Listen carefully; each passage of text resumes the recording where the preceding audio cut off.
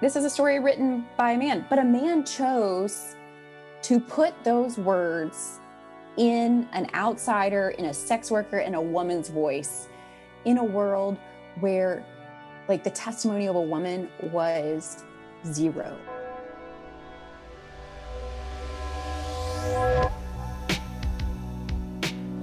My name is Jonah.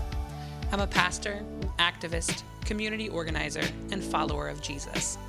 I love the Bible, but I've been told it doesn't love me back. Enter the peacock. An ancient symbol of abundance, the peacock is more than beautiful. It serves as a guard animal around the world because it eats poisonous spiders and snakes. How does it survive?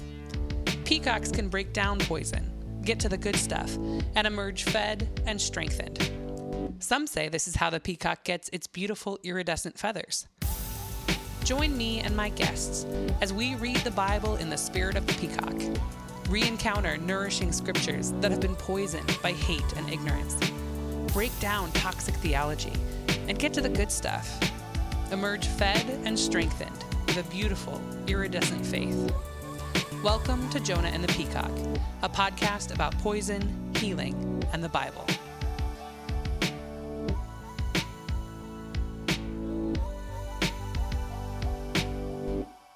Hello, everybody, and welcome to the episode with the Reverend Dr. Sara Garrard out of Old West Church in Boston. Sara is a member with me of the Liberation Project. You may have seen her in some of the Liberation Project roundtables, but she also does a lot of incredible background work for the project, including she has masterminded resources like our sermon series, which I think is some of the most impactful material that we put out there. I know it's been really powerful at ZOW to implement some of those series and to do that alongside other liberationist congregations. But Sara graciously offered to experiment with me back in the day with podcast format and storytelling. And actually, this conversation was never originally intended for release. But honestly, we just had so much fun and the conversation was so rich. She has so much to contribute to this dialogue about how to approach and reapproach scripture as you evolve as a person, as a self. I mean, she really shares a lot about how her evolving self-identity really had a profound and healing impact on her relationship with scripture. And I just thought people have to hear this. So she agreed to let me put it out there. And I'm so excited for you to hear Sara's radical take on scripture. She's extremely passionate about educating people about women in the Bible in particular. That was the focus of her doctoral work, especially around Mary Magdalene. And if you talk with her about Mary Magdalene or hear her speak publicly about it, you will leave with a newfound respect for that woman, for that figure in our sort of shared history and in our texts. But today, after we dig into Sara and her biography and how she shifted in her identity and her relationship to the Bible, she will lead us through a conversation about Rahab. Now, I don't know if anyone here really is super familiar with Rahab. I know I honestly wasn't until Sara actually gave me the opportunity to go deep into Rahab's story as a part of the Advent series she designed that we did at ZOW, which was just a couple weeks before we recorded this conversation. And it was just really cool to go deeper into a story about this incredible woman who I had never really given a whole lot of thought to. And so then to go even deeper in this conversation with Sara was very, very cool. So I hope that you really dig it. I hope that you catch Sara's passion. And I hope that you leave this conversation with a greater respect and admiration for women as figures in the Bible, as characters. And frankly, I hope that you leave this conversation, after spending time hearing us talk with just, as much love for Sara as I have when you listen to this. So please enjoy our conversation with Sara Garrard.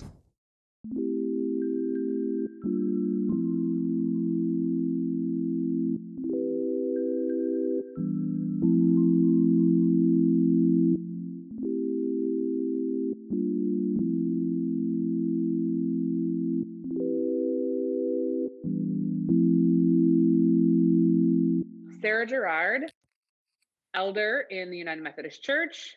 Provisional elder. Provisional elder. Fake elder. Yeah. Yeah. Well, LLP over here, we don't even count. Whoop, whoop. Like literally, we don't, our votes. Yeah. What are voting rights? Don't matter. We don't have them. Yeah. Doctorate of ministry. Got that Reverend Doctor action going on over in your neck of the woods. And you serve Old West Church. Yeah. Thank you so much for being with me today to talk about the Bible. As you have heard me say many times, you are a collaborator with me on the Liberation Project. You're more behind the scenes, and we rely on you daily to do the good front-facing work of the Liberation Project. And so you have heard me say many times that I love the Bible, complicated relationship, all that good stuff. But what's your relationship with the Bible? I would also say complicated, maybe in a different way. I like to get really nerdy about the Bible, and I love the Hebrew and the Greek of it, and was never really, I would say, abused or hurt by the Bible. And so I love that part. And then, but I also have a lot of anger issues when it gets misused. And so it is a complicated relationship. And so I think I'd be very happy if I could just, study it and not have to deal with people's shitty interpretations. Yeah. If you got to enjoy the Bible isolated in your hermitage, it's great, right? Yes. With liberal insights. And I love reading other people's stuff, and have found that always really formative. And then when I see bad exegesis or even eisegesis of people reading into what they want to say, I'm just none of this is that's when I get really upset. So that's where it gets complicated for me. Well, and you're up in Boston now. Yes. But you are a transplant from the South. Mm-hmm. And one of the things that I've heard you talk about before is how different the Bible learning culture is in different places that you've lived. Can you speak to that a little bit? Sure. Yes. Boston has also a very religious culture, or it thinks it has a religious culture, I would say. And so does the South in very different ways. So the South, I grew up in South Georgia, strong Baptist area, but I'm Methodist. And we did not have the Bible drills the way they did in a lot of churches, but if you didn't go to church, you were a nobody. And so everyone to church, and that equated to Bible knowledge. I will say, I think I got my Bible knowledge from my parents. My mom's a minister. My dad teaches, but he also teaches Sunday school. And so they are incredibly literate in not just the Bible, but Hebrew, Greek. So I got a very odd introduction to the Bible. So that's great. And the South equates to going to the Bible sword drills as knowing the Bible, which is not the same thing. And then in the North right now in Boston, again, I'm not an insider on this, but it's very Catholic. And so a lot of people, when they come to the church, they're like, "Oh, are you the priest and of this diocese or this church?" And I'm like, we're not Catholic. We don't do mass. And they have very Catholic views of certain things, but there's a lot of lingo and language happening, but actual biblical support of things is not there. So I think there's a very surface deep understanding of scripture in probably both locations. Yeah, I've definitely heard that from some people who it sort of comes from all over. A lot of folks feel like they don't have a good grasp on what the Bible means or how to read the Bible. And sometimes they're coming from Catholic or Episcopal or Methodist backgrounds where they're like, well, I feel very connected to God and connected to practice and to, my religious history and identity, but I just haven't read that much of the Bible. And that wasn't really emphasized. Versus I've also heard folks who are like, I grew up Baptist or evangelical or whatever, and I feel like I could quote you the Bible up, down, and sideways, and I have no idea what it means, and I don't know how to make sense of this or piece it together. I could recite it on command. Yes. There's like two different versions of it. It's like the too long, didn't read, Jesus loves me. Yes. And then the like, I've read it all and haven't the clue how to interpret this. And then I think there can be harm done from both of those approaches. Absolutely. So I do, although I have people who've tried to read the Bible in my church, and I try to get my people to read the Bible. Like, I'm like, it's a church, but you should read the Bible. But a lot of them have started like from the beginning, and I'm like, don't start from the beginning. Like, you're never going to finish this thing. Yeah. It's like a Game of Thrones novel. How do you recommend people read the Bible or encounter the Bible? There is like there used to be really good, but again, with a grain of salt, there was a reading program that I did for years, but I only recommend it to people who have like a thorough grounding in their own self-identity as fully realized human, in the sense that like, if you find your identity as a female, for me, I identify as a female, don't read this if you are struggling with like man God language, because they are all about man God language, and I'm just like, yeah. And so if I can read this and not be harmed by that, it's great. But there was a program that I used and it would give you the things, and what it did was, it was like a couple of chapters from the Old Testament a day, a couple from the New, and then on the Sundays it gave you a Psalms, and you read the whole Bible in a year. And it was actually a really, really lovely, very doable series. It was called She Reads Truth. I think you have to pay for the series now, but it was a really great program. And so it'd be something that I would hope something like Common English Bible would produce very similarly. But it gave you a break, a little bit of respite, because I mean, the Old Testament, there are parts of it you're just like, and the New, I mean, there are parts that you're just like, this is pulling teeth for me. Like, how many cubic feet was the temple? I don't care. Yeah. I mean, and some of it even is cool and still is hard to slog through. Cameron and I have been reading through, we just like pick books to read over the dinner table. Oh my gosh, that's really cute. Stop. Adorbs. Yeah. It's one of my favorite practices, actually. And don't tell Tara. I'm trying to start doing it. And that's something you want nothing to do with. Don't tell me. Don't tell her. She's like in the other room asking me, like, don't tell me what. Yeah. Well, I think that one of the things, that matters in reading the Bible is like, how are you reading it? Are you reading it alone? Are you reading it with commentary? Are you reading it with loved ones? And for me, and I think for Cameron, being able to talk about it really helps.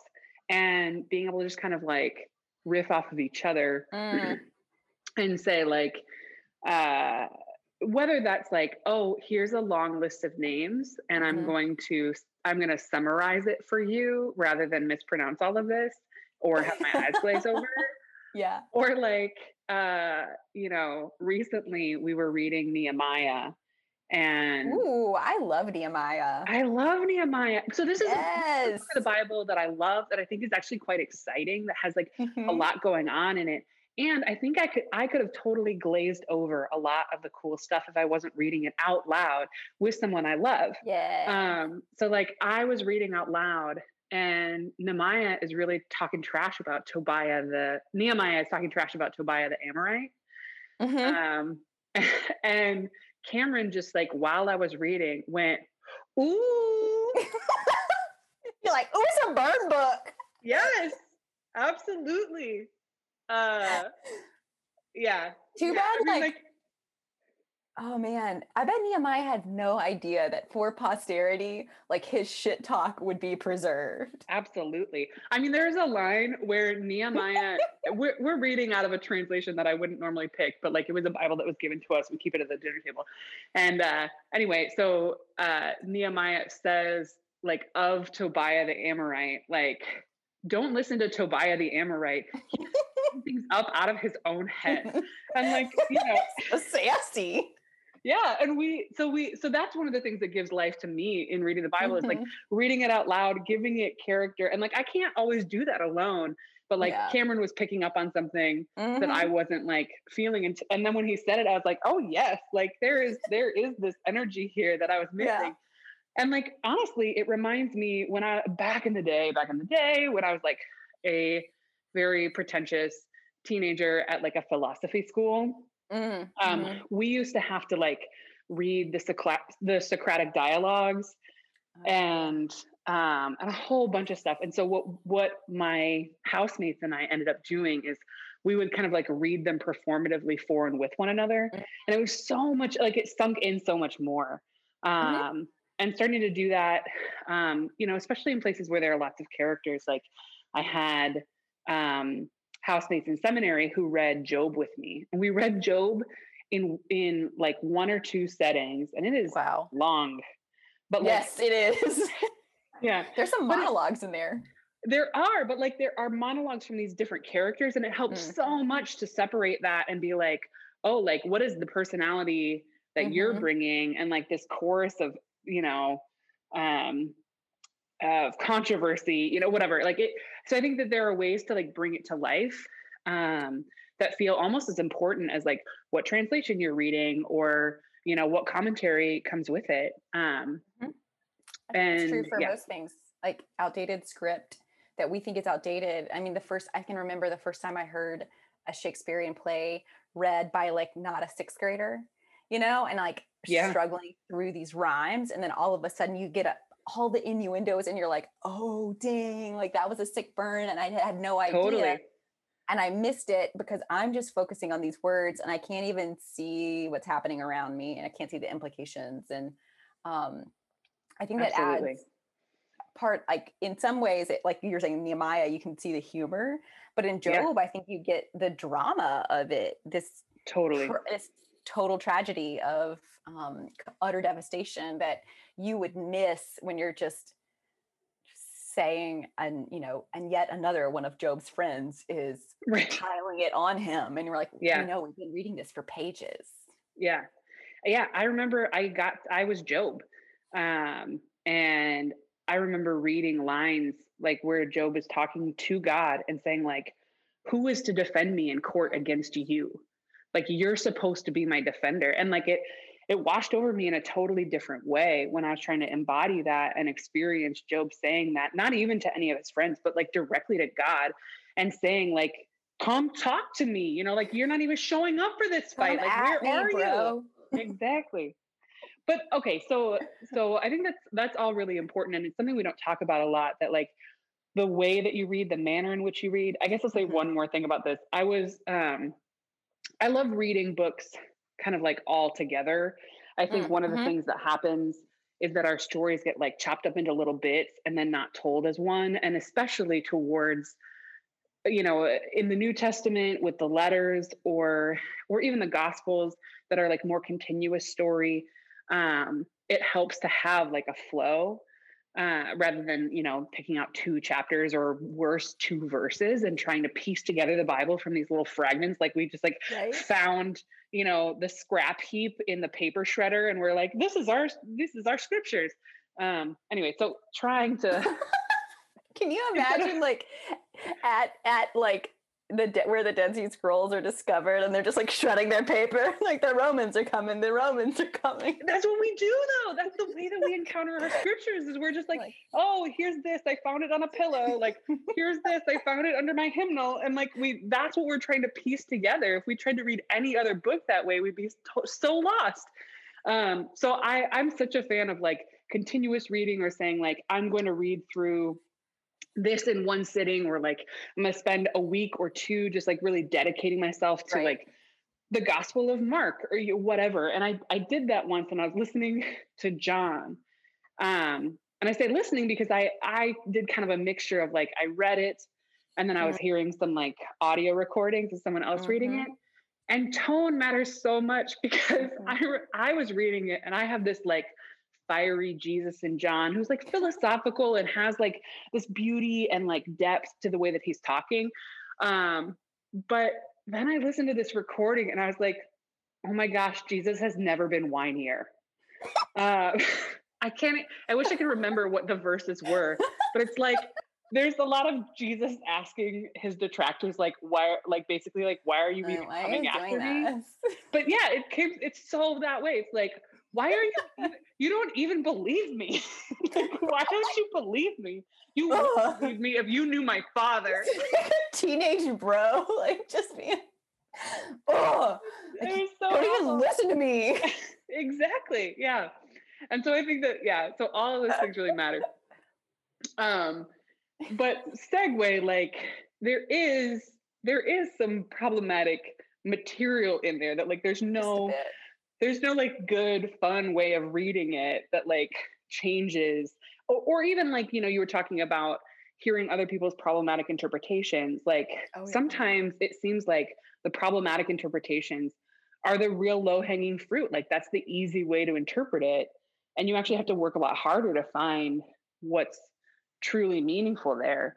You mentioned your own experience reading scripture and reading commentary on scripture as a woman. Like what has your experience been? You're a white woman from the South, transplanted to the North, in ministry, highly educated, stuck within a system that doesn't always value that. Like, how does all of that shape your experience of reading the Bible when you do come across stuff that is either blatantly or on the surface or at its root problematic? Yeah, I think thankfully how I approach it is changing, because as you know, I would say up until recently, it's been 3 years now, I guess, but I thought I was a straight, Right. good times. So for the majority of my life, I thought I was straight. And so really all that was counted, a quote unquote, against me, because that really what it is. If you're not a straight cis het white dude, everything else is a count against you in some way. And Christian, of course, and upper middle class. So I was young and a woman, and like that was tough in the South, but like I was like, I can still fight for justice. But coming out even to myself, and I wouldn't even think it's coming out to myself, it was just like realizing, peeling back, or becoming more of myself. Things become more problematic, and that's been a gift to be able to go back and be like, I missed a lot, despite thinking I was reading things well, or reading things as an ally, or reading things from a lens of justice or liberation. I wasn't. And so those are different things that I think that's allowed me to come at it. It's given me, I think,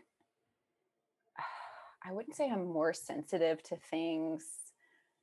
Not sensitive is a bad thing, like, oh, you're sensitive to the touch, but sensitive as like more aware of how little certain people are represented in the scriptures, how whitewashed scriptures are. I mean, I ask people, I'm like, have you imagined what this person looks like? And like, if that person's white, you're wrong. Like, let's just start there. Like, let's just erase that image and redo it. But I think one of the gifts that I have is I serve just like such a cool church. Very small, very radical, super okay with my nerdiness. And I will say I'm not a very good, I'm not a very tender person. I'm very intellectual. I'm in my own brain. I think Nadia Bolz-Weber says this, but like, I think she says like, she's religious, not spiritual. And I've always really I'm like, yes, I identify with like, not the mushy gushy stuff of religion, but like the formality of things sometimes, or the structure. But I think I continue to become more aware of problems. Well, and it sounds like, is it accurate to say that your self-discovery of your own queerness helped open you to the injustice of your own reading of scripture? Is that what you're... Yeah, I think so. And I think it's becoming even like, I just become more and more profoundly affected by it.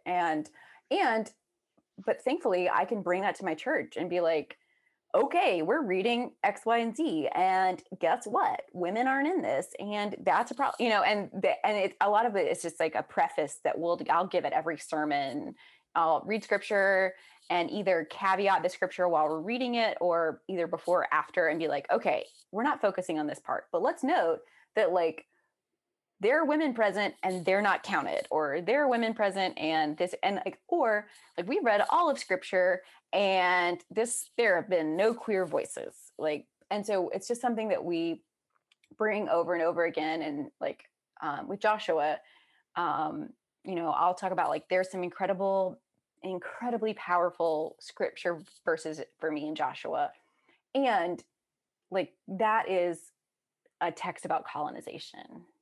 Yeah. And so I'm like, okay, we can read these. And then we, especially as like a predominantly white church, need to think about like, this is a treatise on God justifying colonization.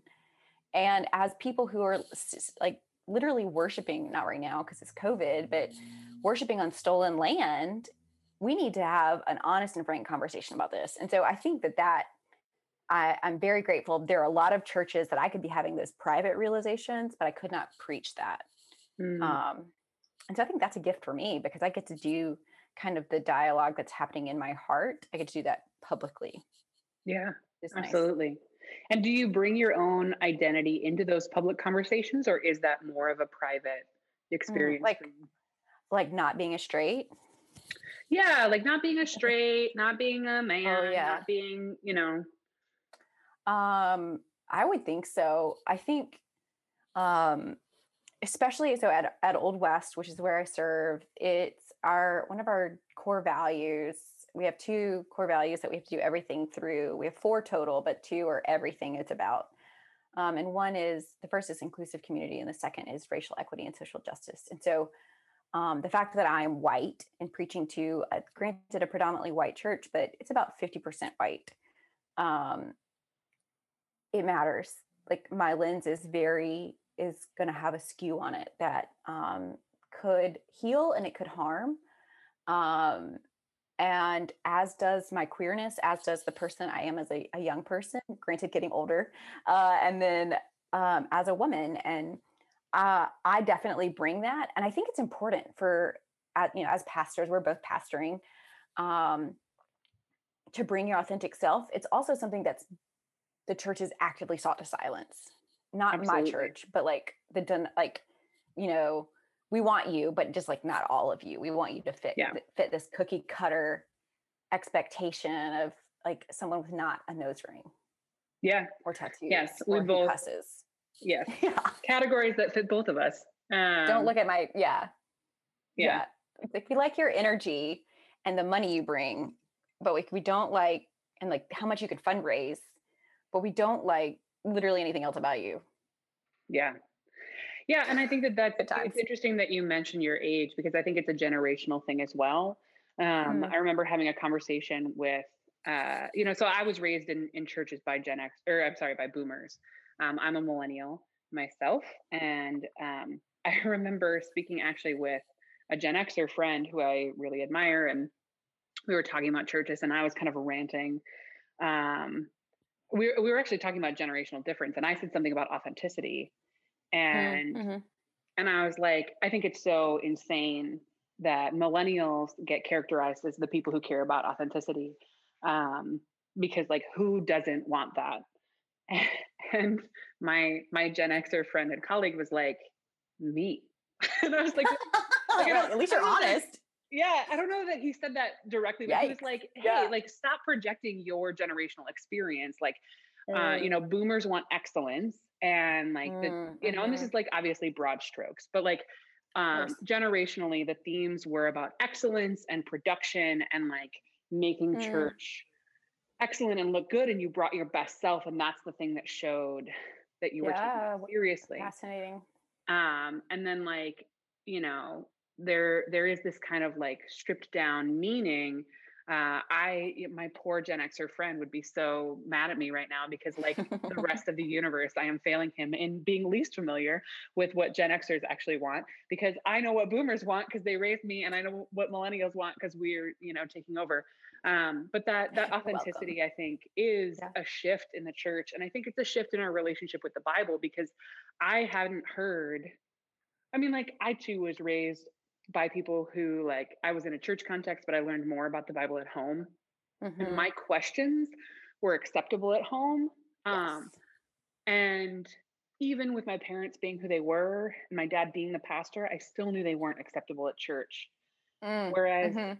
the more I encounter young people in leadership in the church, there seems to Mm-hmm. be some breathing room and some space to say, like, not all of this makes sense. Not all of this feels good. Like, not all of this hangs together, even. Yeah. And have that be a legitimate conversation rather than a conversation in hushed tones that Mm. you're like, a new copy of the Bible is shoved in your arms and you're That's so told to take care of it by interesting. yourself. Yeah, I definitely never experienced the like your questions aren't welcome, but I also was faced with a lot of I mean, my church was like 3 or 4,000 people, which is a lot compared to like where I serve now, which is like 30. But so I basically serve like a small group in my old church. Uh but like I can remember going up to Sunday school teachers and be like, you're wrong. Like this is not correct. And like correcting them on scripture. But like the thing is, like they weren't gonna argue with I mean, at my church, there were 5 or 6 pastors. My mom was just one of them. And of course, never the senior pastor because she's a woman.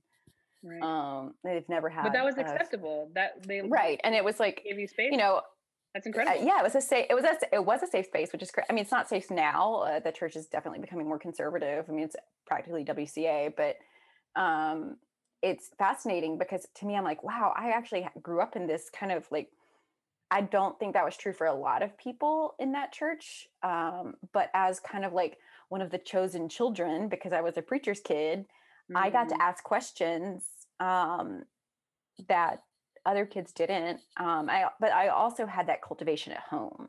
And I think that was like kind of like this double whammy of was curious, but then had parents who not only could answer my questions or say and were comfortable with saying we don't know, but like cultivated that curiosity.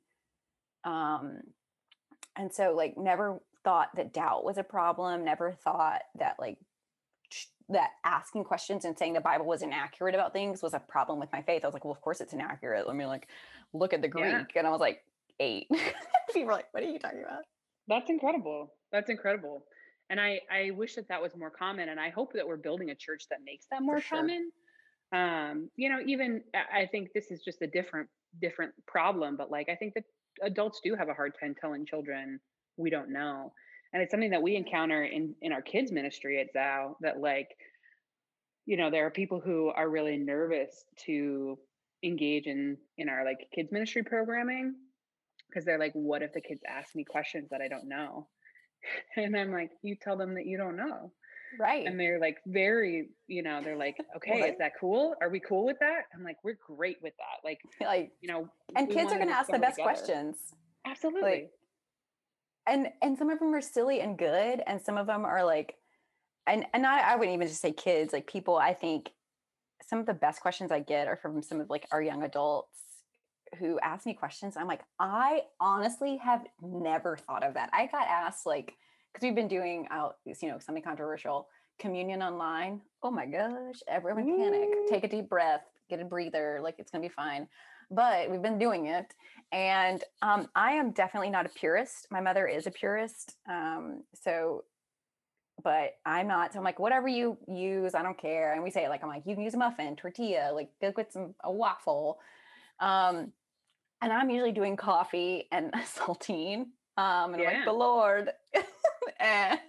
But hey, we talk about it as something that gives you nourishment and something that brings you joy. Something that gives you nourishment like bread, something that brings you joy like wine. Okay, that makes sense.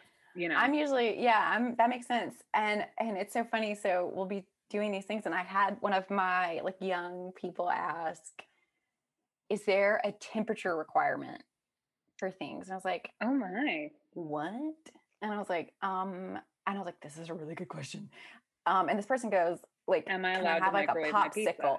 Yeah. Oh, can I have a popsicle? Wow. Going cold. And like a grilled cheese. And I'm like, and then as also long like, as is there grape flavored? Yeah. And then is there like, this is another one, like, is there too little or too much to be blessed? And I was like, I was like, the only answer I can tell you, I was like, I don't think Methodists have a thing about this. But I was like, the only thing I can tell you as like any precedent would be that I know when I have visited Catholic churches, if a crumb drops, the priest will eat it. And so that to me means that no amount is too little to be blessed. And this person's like, all right, like that's our precedent. I was like, all right, look, I've never been asked these questions. I would never have thought, like, is there a temperature regulation? Is there a size? Yeah. But well, look, this is the people ask great questions. Joy of spiritual community is like discovering these things together rather than being told and handed down from on high. I think this is part of the built-in beauty, is that we actually do get to discern together and decide together.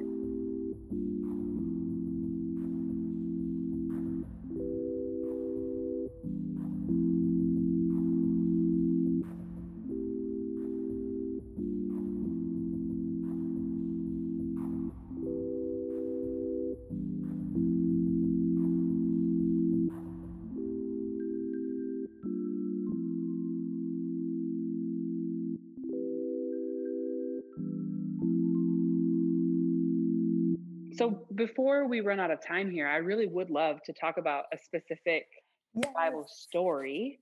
And today you and I wanted to talk about Rahab. Yeah. So would you like to speaking of Joshua, right. Would you like to end conquest and colonization? Oh, man, so much. You want to catch us up and our listeners who may not be familiar with that story or not have heard it in a while, just, the major highlights? Yes. Okay. So in Joshua, and if you're whipping out your Bible or your phone, it's Joshua 2. Joshua in this version of events has been told by the divine to go to Israel and like suss it out. And they're basically invading all of these cities along the way and conquering them. And they are going to the city and they send some spies into the city, and the city officials know about it. And the spies go and like hide in this lady's house, and this lady lives in a wall. Her name is Rahab. Turns out she is a prostitute and living her life, thriving. And the city officials come to her door. They're like, real quick. Go Can ahead. you clarify what it means to live in a wall? Because there that does sound creepy. Like mystics who like bricked themselves into walls. Oh, I went Edgar Allan Poe and the Living in the Wall. That's a good point. Oh yeah. Yeah, it got dark quick. Yeah. Anyways, wow. But Rahab, she's got like a good setup. She has like a house in a wall, because these walls are like 12 feet deep, which is basically their way of protecting ancient Near Eastern walls, is making these massive walls. And then you could actually get really cheap housing kind of in these walls. Is they wouldn't brick them in fully. They'd have these like kind of houses. So basically they put poor people in these walls as it wasn't cannon fodder, but you could die. So Rahab is literally like insider outsider tension, right? And she's like yes. in this city, but like as far outside as they she could is shove her.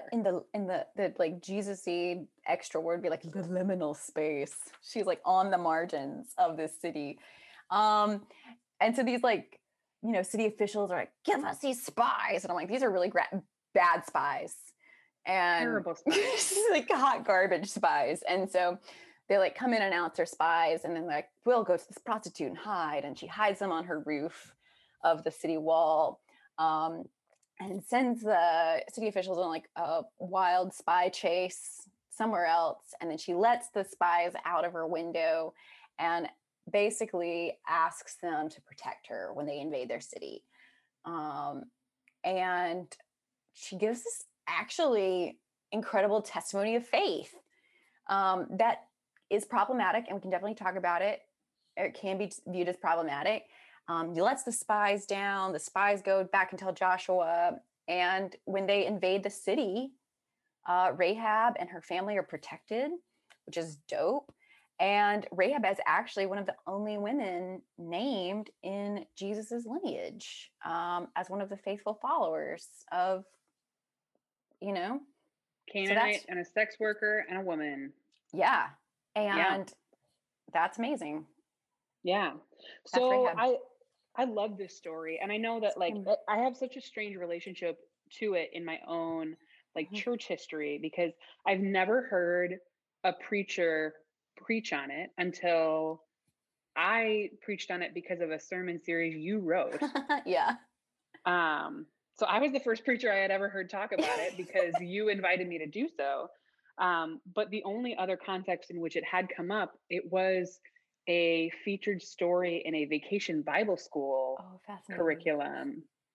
That was so strange. So I was like, we're obviously like, at least in my own limited experience, we make some really weird choices about how and when to tell this story. And so I'm super curious, like what do you think is the most kind of like basic, maybe problematic, widespread interpretation of Rahab?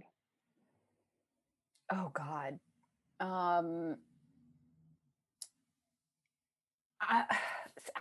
It's almost like this is like a progressive misinterpretation or a progressive struggle, I think, is it can be interpreted, and I'm not saying it's wrong, that Rahab's words, her profession of faith, are not hers, but the Deuteronomist, the writer of Joshua, and they're putting words in this woman's mouth. Yeah. And I struggle with this because, firstly, I'm like, F you guys. Am I allowed to cuss? I mean, I don't know. Is that whatever? I mean, we'll edit it out. Fuck you guys. Like, like I've learned from experience that the lightning is at best slow in coming. Smite me, almighty smiter. Speak your truth. But like, it does, and I struggle. I'm like, is this a valid critique? Sure. Is it going to change that? I think this is a fantastic profession of faith from an outsider, as you said, a sex worker, a woman, and by outsider, I mean like literally outside her own city, basically outside of the Israelites, and throughout most of the Old Testament is even, and I would say even the New Testament is seen as not a valid believer, but because she's a Canaanite. I mean, she is the lowest of the low. And so I'm just like, this is incredible. We have a testimony of faith from a woman. Like, I'm gonna take a win where I can, and not to minimize that, and not to say it might be complicated, but I do want to take a win where there is one. And so I think I struggle with that. And this is a story written by a man, but a man chose to put those words in an outsider, in a sex worker, in a woman's voice, in a world where like the testimony of a woman was zero. Worthless. Like Jesus's own resurrection was questioned because there were no men seeing it. And so I'm just like, this story matters. Her testimony matters. And absolutely. And that to me is something I struggle with, is even like, I feel like it's like progressives trying to out progressive each other sometimes. Sure. Saying, well, it probably was a man putting that in her words. And I'm like, but it matters that she got to be the speaking role. She has a speaking role, which is, sometimes I feel like I'm grasping at straws for what. I think that's real. And I think that's part of the reason we're, these are important conversations to have. It's like, what are the valid truths that we can hold on to, even if we have to wrestle them away from people who have been interpreting scripture really differently? Because I think what comes up for me, and maybe this is less of a progressive interpretation, I mean, it is, but the thing that I hear in the world, and even the thing that I have been trained, like I read this and I was like, oh, I know what people are going to say about this. Is I know. I can hear it right now. All these sermons about like, ooh, bad prostitute, ooh, Canaanite woman, ooh, unmarried business owner. And they're not going to call her a business owner. I did. I called her a business owner. She was making money.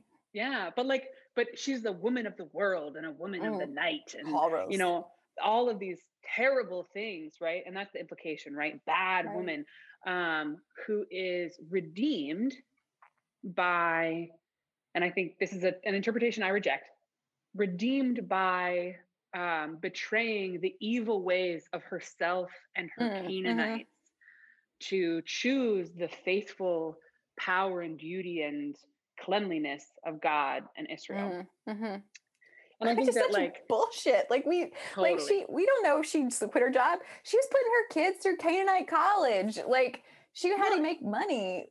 Yeah, and also, like, let's be real. Why were the spies at her house? Like, don't lie to us. Come on now. They didn't stumble upon her house and be like, "Oh, can you please shelter us? By the way, what do you do for a living?" Like, pardon-moi. They were at the sex workers' brothel. Yeah, they were lonely, and they went. This is why they were bad spies, okay? Exactly. And this is actually why they should have probably should have hired women to be the spies. Yes. Because they would have been a lot more effective, and we wouldn't have even had this story to begin with. Flown under the radar a little bit more. Well, so in any case, I just think it's insane that, like, we really glossed over the fact that these spies were probably partaking of Rahab's services. Oh, yes. And then we're like, oh, they're the good and holy ones. She's the bad one for being a sex worker in the first place. Right. But she redeems herself by protecting them and whatever. And I just hear a totally different story play out when I read Rahab. Like, I hear this woman who is, in this city that, like, doesn't, that needs her, that uses her services, but doesn't value her. Like, quite literally does not value her. Doesn't. Yeah. She's pushed to the outskirts, again, in this, like, literal and metaphorical way. But she is making her own, and she's building her own home and community that she obviously runs. I mean, like, when she talks in the scriptures about her family that she wants protection for, she's like, I don't remember the exact phrasing, but she's basically like, my people. Yeah. So it's like, not necessarily like my blood relatives. It's like, my people. I have formed a chosen family. And, depending on how much leeway you want to give here, like, who knows if she's a sex worker, maybe she's running a tavern or a brothel, or, like, there are other women that she's working with that she can to be under her care. Yeah. And so she's surviving in the world the way that she has found is possible. And so here we come thousands of years later with all of our judgment about it, and are like, "Ooh, yeah, you better redeem yourself." And like, then it becomes problematic because it's like she redeems herself by betraying her people to colonizers. But, like, what if they aren't her people? Like, her people are in her home. Her people are the ones she is. She's got her crew. Yeah. And so she sees, the tides are turning, the wind is changing direction. She's like, I see the new empire coming in. I have no loyalty to the empire I'm under. So sure, I can get behind your empire, but, like, I'm doing the best she can with what she's got. And like, and what's crazy to me in the end of it is, like, she's a kingmaker. Like, she like, choices Rahab made, choices that especially when you look at the lineage of Jesus, choices these women made to sacrifice themselves, their bodies. You're talking about realm breakers. You're talking about people who, and I think I talked about this with a story about Hannah. We're talking about, the call of different prophets. And I'm like, without Hannah, we wouldn't have had this prophet. We wouldn't have had, and Hannah set the stage for Mary. I mean, we are talking about people who shaped the courses for kings, for countries, for generations, for worlds. And to like muddy that down and to diminish it and to be like, well, she was a prostitute or she betrayed these people. And I'm like, that critique is never given to male leads in the Bible. Yeah. Like, Rahab gets more crap than Judas. Like, dang, son. So does Mary Magdalene. Than like David, right? Oh my gosh. Ew, what a creep. Like, yikes bikes. Oh man. We had a seminary professor was like, what do y'all like, what do you know about David? And all these people are like, oh, David's a man after God's own heart. And I was like, David was a creepster. Like David is out here looking at ladies with his like yikes bikes. I think that this gets to the thing that like the figures of our faith are really complicated. Oh yes. And like, why is it that the men in our faith history have a right to be complicated, and the women don't? That like the women get reduced, right? Wow, so yes. like Rahab gets reduced to the part of her that feels complicated or boundary breaking, rather than complicated and in like a way that shows how she is a survivor, she is a kingmaker, she is drastically like shaping the events around her, even in a world that wants her to just be subject to it. Wow, yeah. Can we hold all of that? Can she be a whole person? I don't think, and I think the answer is no, unless you're a man. And I think that it's a fascinating look at like purity culture of, there is this purity culture, I feel like, in the church for the one true female is Mary, and then everything else, and there is no other, and Mary's example equal to Jesus. And I'm just like, wait, this is not possible. And then everything else is skewed from that. I'm really thinking about, this is interesting because there is this reduction of the feminine. We see this with Rahab, into like the good she does, but not allowing for her complexity. Like, okay, she's a prostitute, great, like whatever, and continue on. Like, girls earning money in a culture that mostly wouldn't allow a business owner to be a woman. Like, she's caring for her entire family. Like, she's the breadwinner for this entire family. Like, that's incredible. Yeah. Wow. And I hear, though, in my own kind of more cynical take on it, that's like Rahab's doing what she's got to do. What I end up doing really is minimizing that profession of faith, because I am seeing her taking opportunities to survive in a world that's meant to kill her. But I wonder if there is something then that I miss to be able to say, like, what if she can do all of those things and have like a genuine profession of faith, a genuine connection to the divine that is also motivating her. And so I hear in your celebration of her profession that like I may also be minimizing her and not able to hold the complexity of all of that. So that's something I really want to sit with. Yeah, I think it's incredible to think about. I mean, putting things aside, being like, okay, the Bible is a bunch of stories, wonderful stories I love to hear, stories I believe in, stories I preach, but a bunch of stories. And thinking of these people as like living, breathing individuals who the entire life of Rahab is literally reduced to basically 2 chapters of the Bible. This one chapter in Joshua, and like a singular reference, I think, like in Matthew. Like, not a lot. And so the entire life of this person is reduced to what, 20 words? And we make so many adjudications about who that person is, and we make judgment calls about them. And I think we're doing our best. I mean, that's part of our job, is to do exegesis on this person and eisegesis, like, but we don't want it to be, it's interesting to be like, this is a complex, living, breathing human being who was killing it in the world. Yeah. And we get one tiny blip of insight into their life. And it turns out their life changed the world. Yeah. I think what I love about Rahab is like, Rahab gives me hope that like, even a life that the world has diminished and would continue to diminish, and like still diminishes, like this is true today, like sex workers are still diminished, has the capacity, proof in point with Rahab, to literally change the face of the earth. Absolutely. Oh, I love that. Well, that's the good news. Yeah, that's great news. That is great news. It is.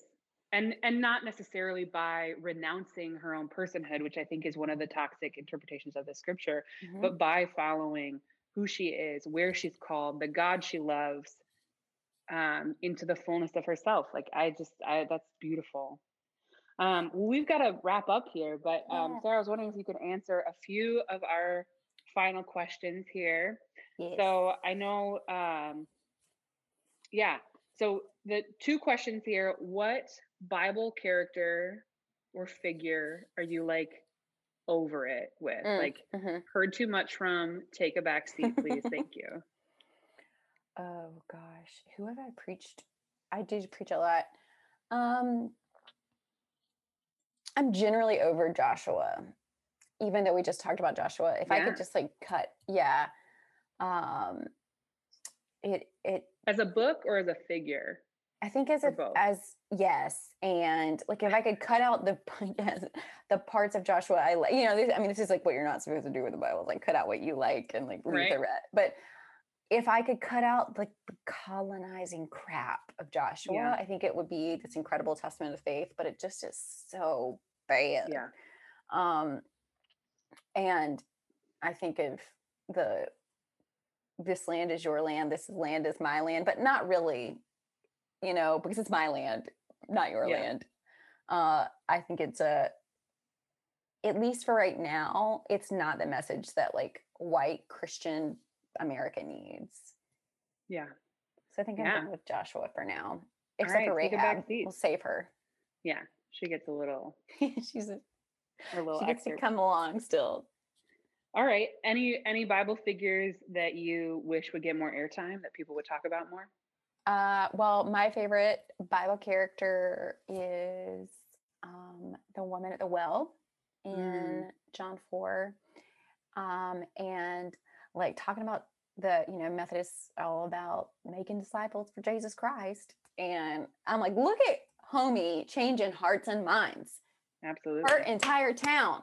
Like, and so obviously there's like a theme in my life about like women in the Bible that I love. But she's been one of my favorite top 2 characters in the Bible. And my top 2 do not include Jesus, but it's always been Mary Magdalene and the woman at the well. And if they could get any airtime at all, more than they're getting, it's my favorite thing. So those would be my top 2 votes. Awesome. Well, thank you so much, Sarah. I appreciate this conversation so much. And just look forward to, like I said, sitting with some of what you have challenged me about in my own understanding of Rahab, and continuing to do the work of the Liberation Project. Thanks for having me.